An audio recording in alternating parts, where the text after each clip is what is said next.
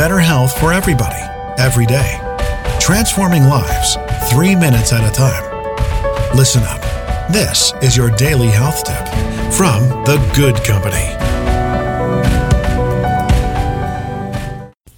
Hey everybody, welcome back to today's health tip. This is Melissa from The Good Company. Happy Wednesday.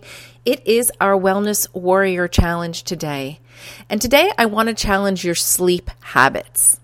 So I want you to think, when you go to get into bed at night, do you have any routines that you typically do to sort of ensure that you're going to get a good night's sleep? Perhaps brushing your teeth and washing your face, putting on some sort of night cream and some sort of pajamas is probably already within your repertoire. But I'm going to suggest 3 things you might want to try if you're looking to get a better night's sleep. The first one is taking a nice hot bath.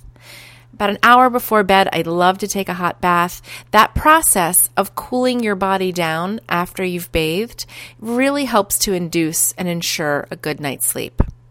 Number 2, melatonin. The melatonin supplement that I love is made by a company called Olly, and you can buy it at Target. You can buy it at CVS here in the States.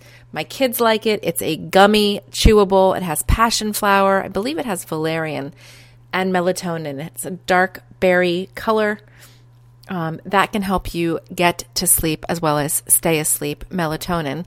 And the third thing is put down your electronics, guys, at least an hour before you go to bed. Maybe start with that bath, then take a melatonin, and then my favorite thing to do before bed is to read.